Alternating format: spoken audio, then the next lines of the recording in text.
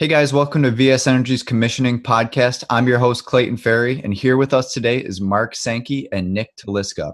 In today's podcast, we will be discussing virtual commissioning.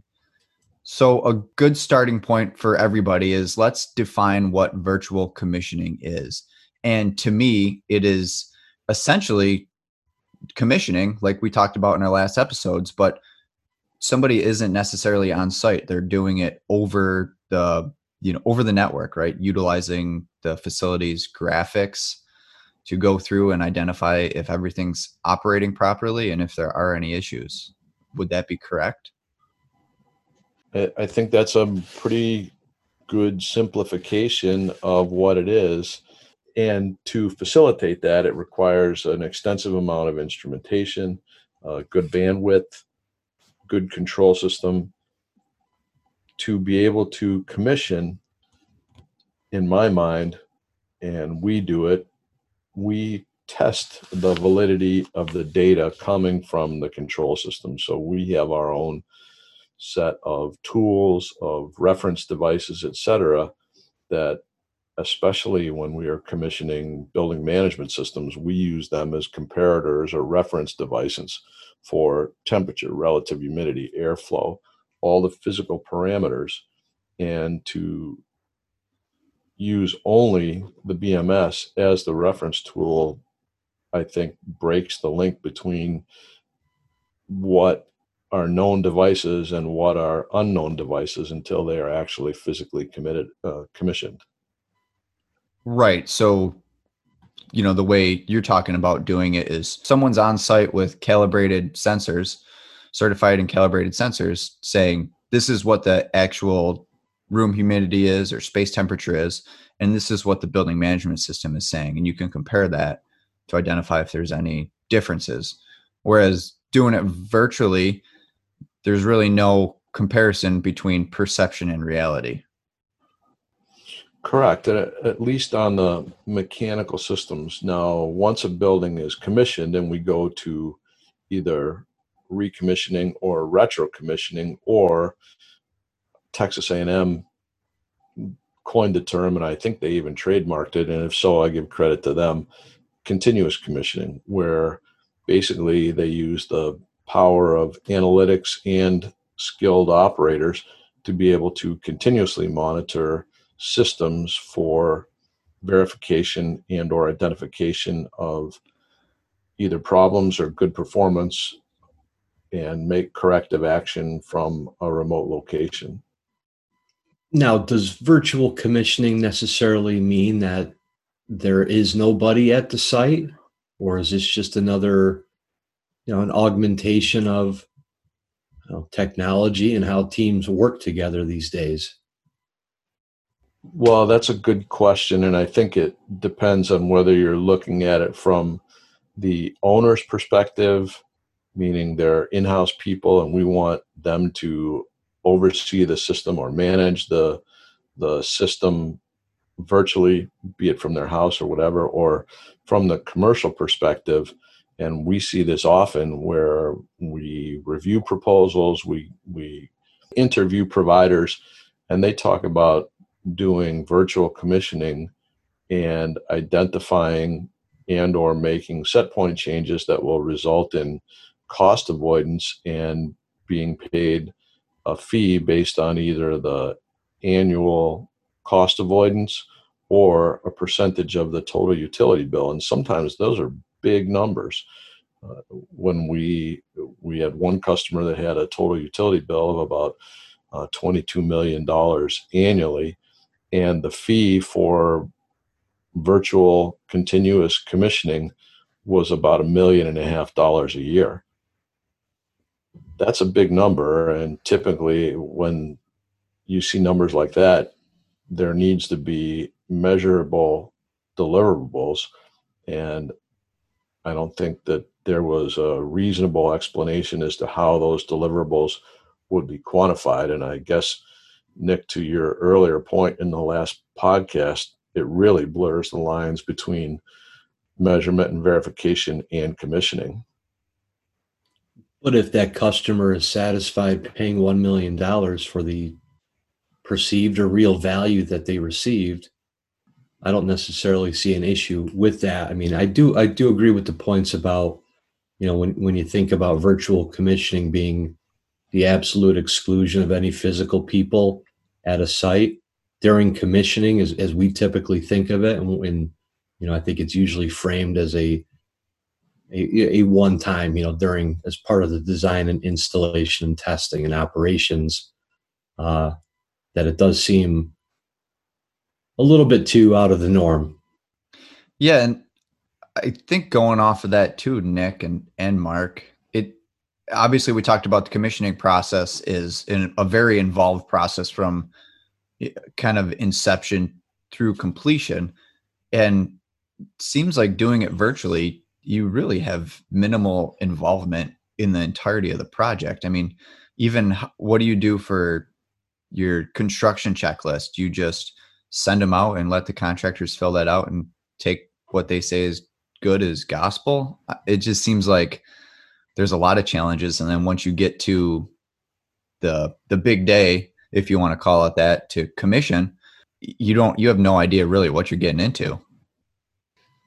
Well, and that's correct. And we've seen packets where pictures are sent, there's requests for information, there's requests for explanations or details and those kinds of things.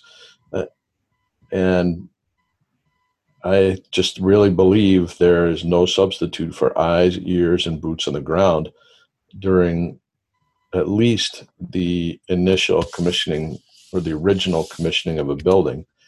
And even in the event where augmentation occurs using data from a building management system or other source, there's still no substitute for continuing to do physical inspection and really grinding into the absolute performance of equipment. How many times have you walked through a mechanical room and heard a strange noise, something that doesn't sound right? That happens pretty often. Oh, it's a loose belt. Oh, it's a broken belt. And there are just not mechanisms in many BMS systems to determine that. Sometimes they don't spend the dollars on CTs on every device and really just wired to the auxiliary contacts in the starter. So starter's pulled in, fans running, but belt's broken. So the drive connection between the motor and the fan wheel is broken. And obviously, I mean, it seems like people would be interested in virtual commissioning probably for cost savings, right? And I don't know what would be like the typical, could you throw a percentage at how much cheaper doing it virtually is compared to having boots on the ground? Honestly, I can't really look at that because I can't give you an actual number on that. I know from a competitive perspective, we've never lost a project based on cost to another commissioning firm that has provided proposals to perform virtual services. Nobody's ever said, oh, you're too much money and we can do it virtually for less money. Right. And I don't know if the cost of commissioning necessarily is something that's always, shopped around, for lack of a better term, to look at. Well, commissioning, typically, the conventional commissioning will cost us this much, this virtual commissioning will be this much. I think a lot of it, the allure may be when people, an owner does have experience with maybe conventional commissioning.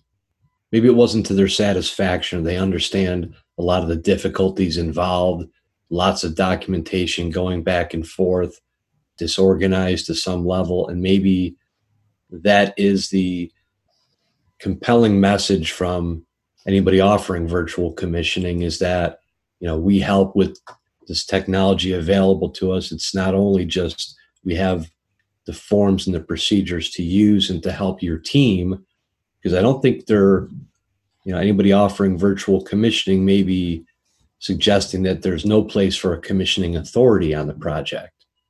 Maybe Mark, you have a different opinion on that, but no, I think you're probably right, but I think you're probably right. That said, I also think the virtual commissioning proponents tend to minimize in their marketing and sales endeavors. They tend to minimize the necessity for engagement of a field team during the commissioning process. Now, I've knocked the virtual commissioning pretty hard today, but at the same time, it's a nebulous subject. We engage, if you want to call it that, in virtual commissioning every time we monitor or look at systems remotely, which we do almost every day. There are systems that we look at to, if they're critical environments, make sure the environments are stable in terms of relative humidity, temperature, pressurization, long-term and short-term. Are there any trends which indicate there's degradation of some kind of performance going on?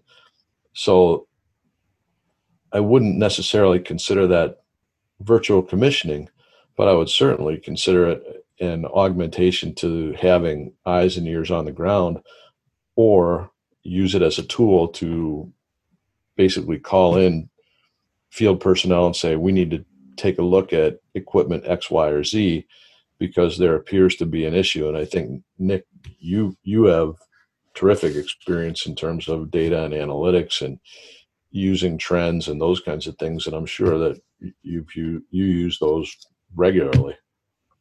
Well, and that's what kind of does appeal to me, or at least I see the merits of something, you know, like a virtual commissioning, is that I understand that the access to analytical tools can often be greater off-site or even, you know, outside of the mechanical room. So, you know, I've seen a lot of obviously very detailed and professional commissioning reports, but, you know, a lot of there were short-term measurements or logging, those types of, you typically have in a functional performance test, but that is what appeals to me, is the availability of data. Again, and I'm assuming that with virtual commissioning, there isn't going to be a need to add a lot of additional points that wouldn't necessarily be required in regular testing and commissioning and operation of the system. But that idea of being able to see, you know, in a granular level what's going on with the systems, I think is there's a lot of benefits there. I mean, I kind of thought about this in terms of, you know, robotic surgery is, you know, pretty commonplace at this point with a lot of procedures, and I'm sure there was that, you know, people that have had surgery and the doctor was 2 rooms away or maybe on the next floor or something, but it doesn't mean there's nobody else there in the OR with them.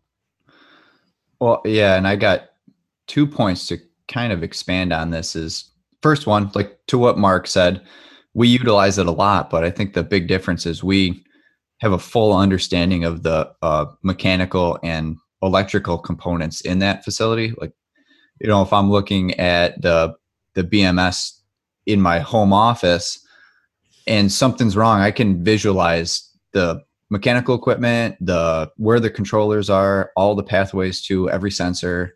It helps you diagnose the system a little bit when you know what physically is installed. Because you've been there at the site, Clayton. That's what you were saying. Okay. Exactly. I think, you know, using the technology when you've been on site and you know what you have in place and maybe where some shortfalls were on the installation and where some problems were already solved and what is working, what historically has been working, what historically has had problems, makes it a lot easier using the virtually commissioning, you know, thought point. And then going off of that, interesting, just kind of came to mind. I can imagine the virtual commissioning may start becoming a little bit more pertinent, if it's not already, with what we have going on with coronavirus. I don't know if we want to talk about that at all, but that kind of just came to mind as people may start to opt towards that to keep individuals offsite. Interesting thought. Interesting thought. I imagine there will be probably a push that way. I'm not sure that, again, it will be successful. and I don't think that commissioning is typically a large group experience, so it would be relatively simple to social distance, wash your hands, do all those things during the commissioning process for the most part. Yeah, that's true. But you raised a good point here, if I may, on this, the idea of just, and you guys touched upon it in the BMS podcast, which I commend to anybody listening here to check out. But it was very interesting to hear you guys talk about the advancements in building automation technologies, but more so the adoption or the willingness of, the market participants to adopt them. And I'm talking about the owners and the operators. And maybe you will see with more of these virtual cloud-based applications, off-site, remote, maybe current operators of buildings maybe not so willing to jump on board, but as a new generation of facility managers comes in line, then they will exert their influence on what society looks like, and they may be quite comfortable with this. I think you're right. One of the things that I have to really say is beneficial about true virtual commissioning, where there is significant amounts of data, is especially during the pre-functional testing and functional testing phases. Many times it's easy to not put all the pieces in my mind anyway. I can't think of everything at once. So until you get a spreadsheet of data, it's not always possible to identify where there are correlated variables. We had a project we just finished, and now I am doing, I guess, some virtual commissioning, because I looked at data yesterday, downloaded the data, and there's actually, for whatever reason, in a constant speed fan, there is a correlation between the outside air temperature and measured airflow on the discharge of the fan. Damper position is constant. Mixed box damper position is constant. Well, there's a problem. Somewhere there's a problem. I don't know what it is yet, but basically the room pressure is constant. The mixed box damper position is constant. The fan speed is constant, but airflow is varying plus or minus 20%. I can't figure it out yet, but now there is enough data that I can go further and start to really drill down and find out what's causing this, or if it's a sensor anomaly. Well, and that's a great point, Mark, that you're going to need kind of both it's good to have some time to evaluate data and think about things, because if you were directly at the site when you're looking at this data, I don't know if you would then start going out into the physical space and start looking at things, going back to your systems and your data and evaluating them, or if there's going to be a time when you need to make a decision on, hey, there needs to be some interaction here required with the site. So I think they have their place, both, obviously. I mean, boots on the ground, number one, but I don't discount the virtual commissioning. I think it's kind of an exciting, change in the whole field. I agree. And especially as BMS systems get more powerful, the amount of stored data, the amount of trended data has just gone up exponentially. As computers get more powerful, storage becomes more available and economical. And the amount of data, BMS all by itself is a platform for big data analytics. And I still, though, I'm of the mindset where you will need to have boots on the ground at some point. Even on the small example problem that I just cited, sooner or later, we'll get to the point where we have a couple of leads that will take us to the problem, and those will have to be investigated on site. But there's no point in just walking around blindly saying, well, I think it might be this, and I think it might be this, until you go through the data and narrow it down a little bit. Well, and there is no substitute for skipping the preceding steps and then going to, let's look at your data. I was brought into a project last winter for a federal prison system, and the installing company just didn't do the commissioning report. They said they did commissioning, but they had all this data, a ton of data, thousands of files, and everything from CSVs, text files, Excel, and there ended up being about 14 million rows of data we had. 3 million of it pertained to even the systems we cared about, because we pretty much got everything out of their system they gave to us. And it wasn't a very popular position when, I came back and said, a lot of it's not working, and we can see it. The schedules aren't in place, set points, and somebody may have seen supplier temperature drifting up and down, but it's only within a 2-degree range, so nothing's changed there. VFDs modulate in the morning, and then they don't. So it was a big problem for them, because the project had been closed out, accepted, and they were into year 1 by the time I got the data, and we were looking at a lot of rework there. So that's still in process, but it was just a deadly result of just not having the preceding steps in place before you even try to look at the data, which I'm a big proponent of, because when you talk about, really looking at how things are actually operating, it's the data and kind of the longer term view, which is where I focus on, the annual savings, that sort of stuff, seasonal patterns. That's when you really get to see, what's this thing doing when nobody's looking. Well, and that's important, especially as in the commissioning world. It's all great while we're there, eyes on it, we run the test, everything's good, but is it really right? And is the system as installed going to, I really like that. What does it do when nobody's looking? What does it do when nobody's looking?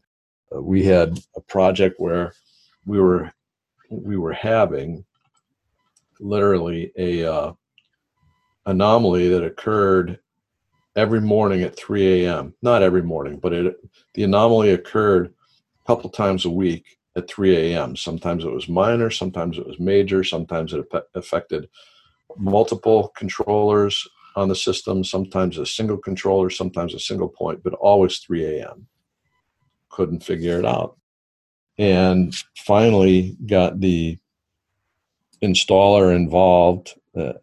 He couldn't figure it out either, until finally went back, and the system, the host, is in California, 3 hours behind.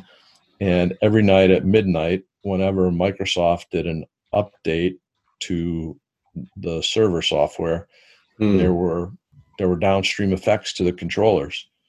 So we had to change that so that though if there was an update, it occurred during working hours when they had operations people on site, so that if there was a hiccup, and sometimes they were minimal, sometimes they had a big impact, that individuals could respond. Yeah, that's an interesting case, kind of, well outside the boundary of what you'd normally consider with what's going on with the system at 3 a.m. Right. Well, that kind of takes it past like commissioning per se. I guess you would, go towards the system was, whatever you want to call it, commissioned, and we had a baseline of everything operates quote unquote as it should. And that's maybe a downstream issue that if you were virtual or on site, you probably would have never known about until you did have that data to look at. No, and fortunately, there was enough trending and stored data to be able to do some forensic analysis and understand, here's what was really happening. And I give the system installer, both their software and hardware engineering team, a lot of credit on this, because it surely was not evident to me as to what exactly was causing the problems. Well, and it probably makes you wonder too in a case like that, where if what you're seeing is actually the real point that you think you're seeing, which can Correct. also happen sometime. You think you're reading airflow on one system and it's actually a different system, or a point that's not even fully mapped to where it should be, which again goes back to there's no way to really accomplish that or overcome that if you're just looking at things virtually. That's something that's a step before. Yeah, and we actually had a lot of, I think it was temperature and RH sensors that seemed to fluctuate or drift. And the only way to identify if it was truly the case or if it was a wiring issue, a controller issue, or anything, we had to put data loggers in on site and compare what we knew was truly reality to what the controllers were saying. And that was the only way for us to identify that it was a controller issue and it wasn't actually the space temperature that was fluctuating so much. No substitute for hands-on. Yeah. That is true, but we also live in an age where they're selling automobiles out of vending machines, essentially. This is true. Speaking of selling things out of vending machines, plant manager at a facility we're working on told me he just bought a steak out of a vending machine. I had no idea such things were available. Neither did I. A cooked steak or a... No, a piece of meat to take home and cook. That's a new one. You know what? I don't know. They're selling cars out of vending machines. What more do I have to say? And they seem to be doing pretty well at it. Yeah.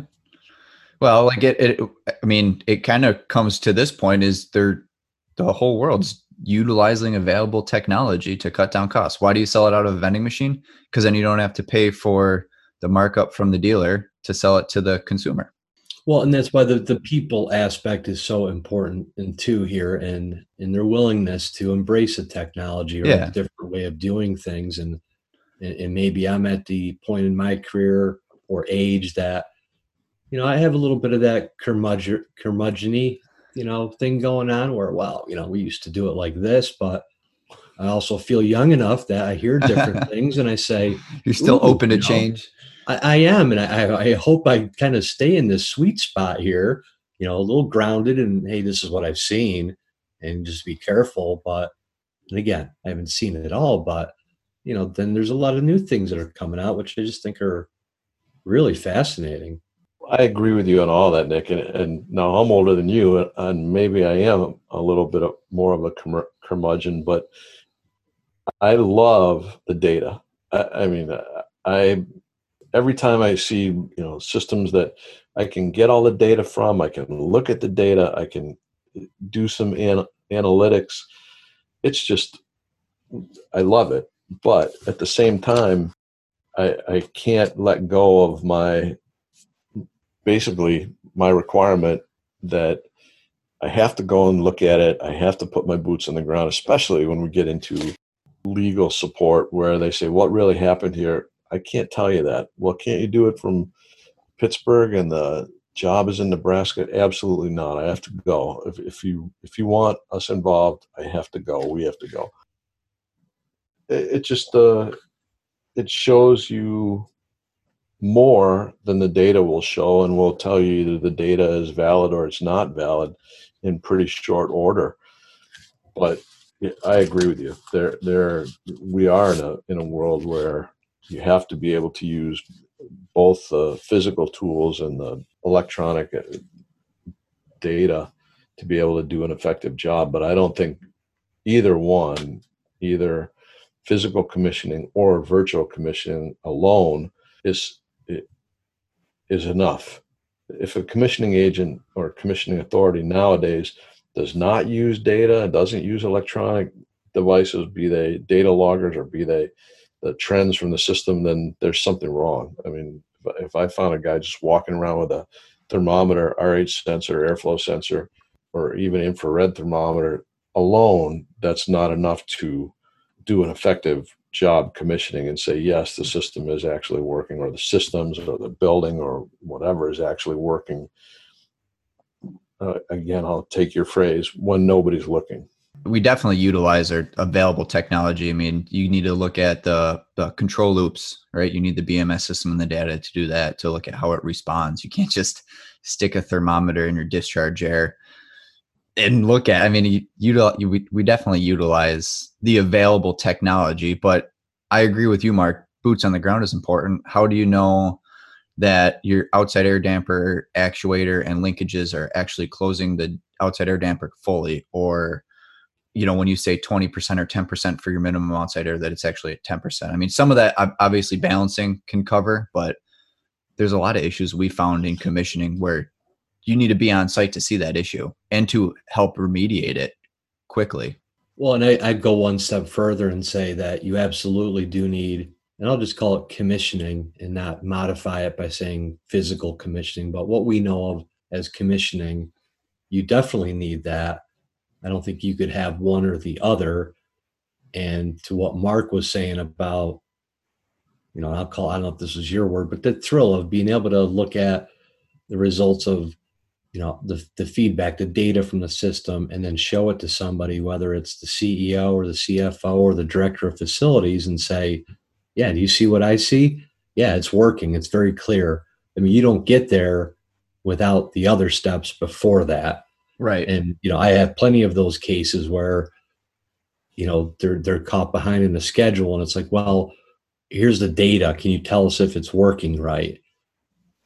And sometimes it is because, the commissioning was done, or maybe it's not an overly complicated project, but you get a combined heat and power plant that really hasn't gone through all the necessary interoperability type of tests, then yeah, you get thrown a lot of curves along the way. And that's when it becomes really expensive to fix those issues.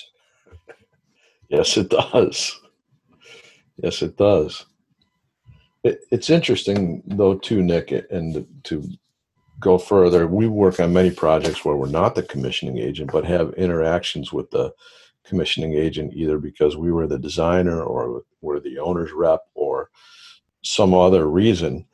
And I've been in projects where the commissioning agent has shown up with nothing but a clipboard. And they have no tools, they have no reference devices, they have no drawings, they have no nothing. And I mean, that to me, that kind of commissioning is the worst of everything, where all you're there for is to complete your checklist and leave. Yeah. Well, I mean, I've always, I couldn't imagine not going on a site without a Magna Helic and, what is it, 2K ohm variable resistor? Yeah. Potentiometer. Yeah. And sling psychrometer at least. Yeah. That's great, guys. And again, it's the generational thing too. I wonder how this will change, in future years with people becoming comfortable with different ways of doing things. But in kind of preparing for that first episode we did, I was looking at the Building Commissioning Association, and they had a history of commissioning webpage. And it was kind of interesting to go back, and a lot of things I remember, the sources I was looking at back in late 90s, early 2000s, and then just to see kind of the advancements that have been made. And there's a lot of good I guess thought leadership out there on what commissioning looks like and how it should be done. But I just thought that was interesting to get some perspective on it when we talk about the clipboard and the notes and the handwritten notes. And a lot of this is how it's always been done. And right. Now systems becoming more complex and more critical, right? And we touched on it before. Energy costs are a much larger consideration than they may have been a couple decades ago. And things don't last as long as they do or did in many regards. So overall, I think there is a spectrum of commissioning that ranges from what we just said, 100% off-site virtual commissioning, to the guy that has no tools and shows up with a clipboard. And somewhere in the middle is what I think the optimal is, which is you have a commissioning entity that does have an understanding of how the data is, the origin of the data, the timeliness and frequency of the data and what it can be used for, and integrate that with a very comprehensive functional test and pre-functional test process, wherein the commissioning authority has access to or brings to the site high quality instrumentation that is suitable for the application and can bring all of those tools to bear, not just the clipboard, not just the physical tools, and not just data, but the synergy that you get from all of those things within one entity, where then post the actual functional test, you can do some spot checks, you can do some analysis to say, is everything continuing to do what it did during the physical commissioning process, and is everything doing what it is supposed to do when nobody's looking? Yeah, and like, I don't know how you would virtually do it, but if I'm going to commission, and we'll just be simple and do an air handler, and you go in, like I said, I want to see the outside air damper open and close all the way and be what percentage it's supposed to be at, depending on the command. And then, if you trip the freeze stat, you want to see everything shut down, and you want to see the outside or the hot water valve open fully, the chilled water valve closed fully. I mean, there's a lot that I think you potentially could never fully see virtually, depending on the system and the quality of the system. Obviously, if you have position feedback on stuff, it helps, but it doesn't necessarily help you if you and this is a example that we actually were involved in litigation on. So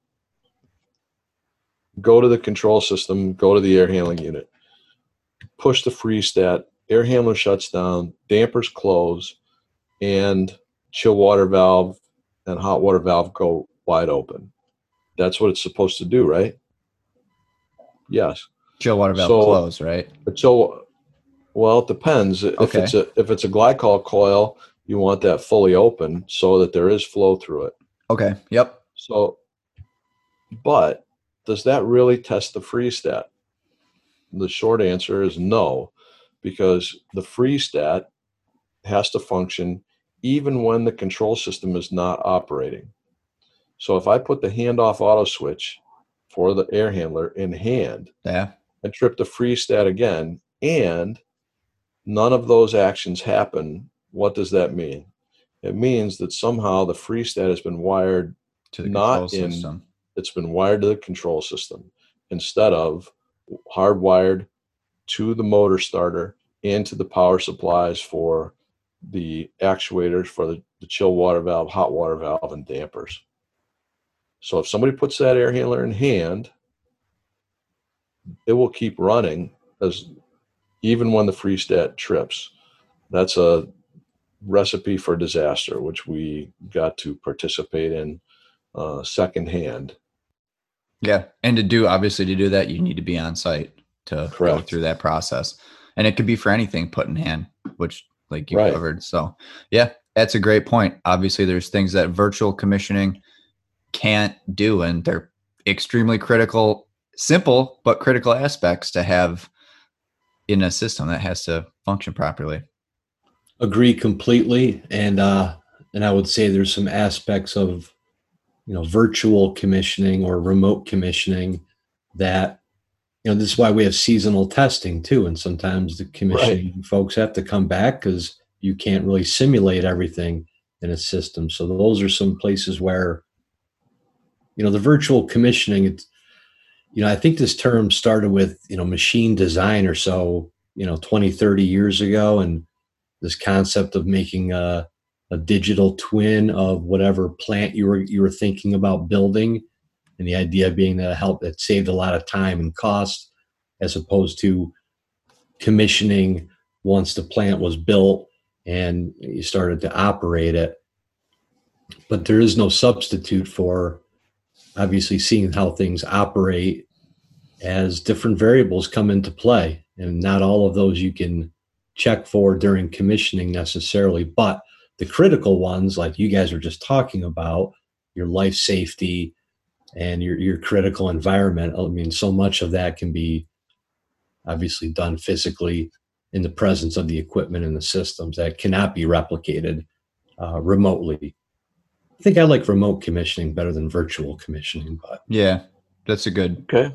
Yeah. I would agree with that.